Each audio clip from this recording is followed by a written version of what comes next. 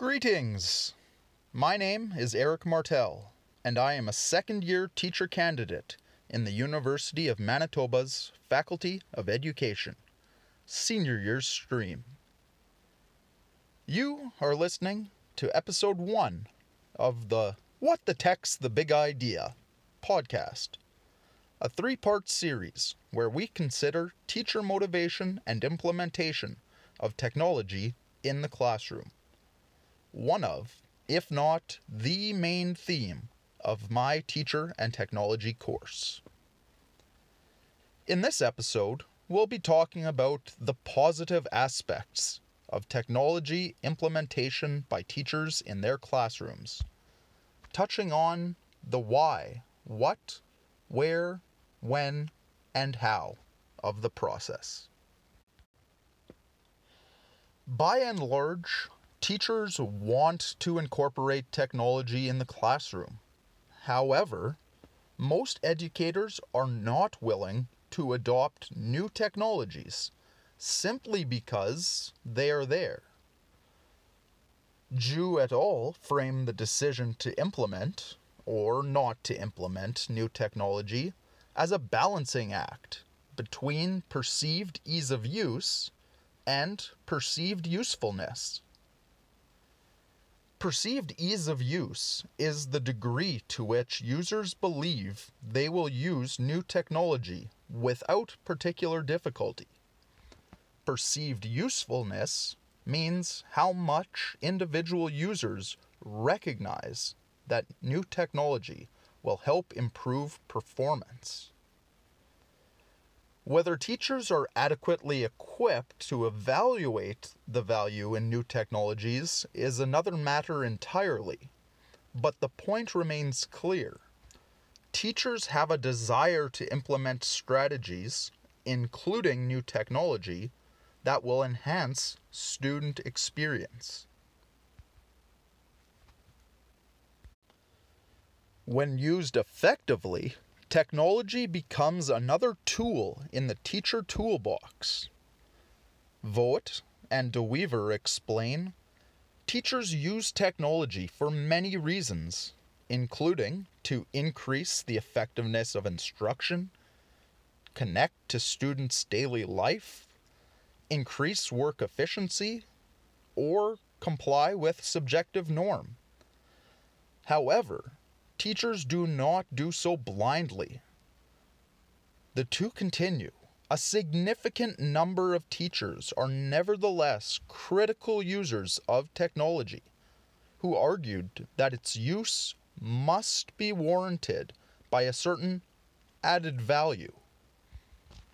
Although technology has seemingly unlimited potential for implementation in the classroom, applicable to a vast array of different learners, it is important to keep in mind, as effective teachers do, that technology is not the answer, not the be-all end-all, but rather a resource, a tool that can be used to enhance the learning experience where appropriate. Technology can make lessons fun, engaging, and relevant for learners.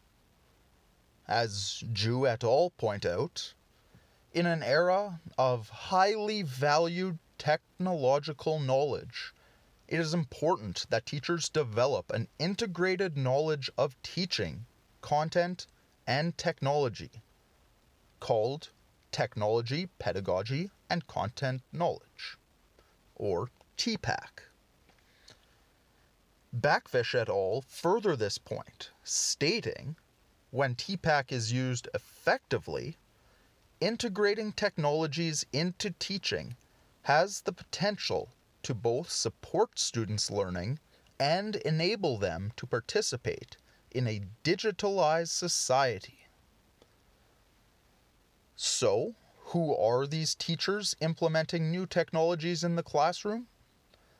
Akar explicitly links personal innovativeness to technological acceptance, arguing, since innovative individuals are receptive to change and are more likely to be conscious about the potential of a novel innovation as compatible with their objectives, it can be inferential that adoption of a new technology depends on the resistance to change. So, individual innovativeness comes into prominence in technological adoption. Or, in other words, the more innovative an individual is, the more likely they are to implement new technologies in the classroom.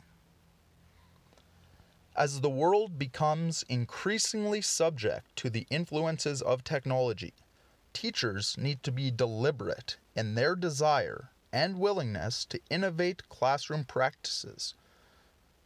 Not only can adopting technology enhance the quality of a lesson in a broad sense, in doing so, it meets students where they are at, making the learning experience relevant to students growing up in a digital world. While it is among the most innovative teachers where original practices are first observed, it is the responsibility of all educators to remain diligent, keeping technology as a tool in their teacher toolbox that is not only accessible to them, but also reasonably up to date with current trends in technology. It is the responsibility of all teachers to critically consider the potential usefulness of new technologies and, when beneficial, set out to implement them in their classrooms. Well, that's that. Before I go, I'd like to acknowledge Incredibox, which was used to create the intro and outro music for this episode, and Ju et al., Vogt and De Wever, Backfish et al., and Akar, whose work was cited in this podcast.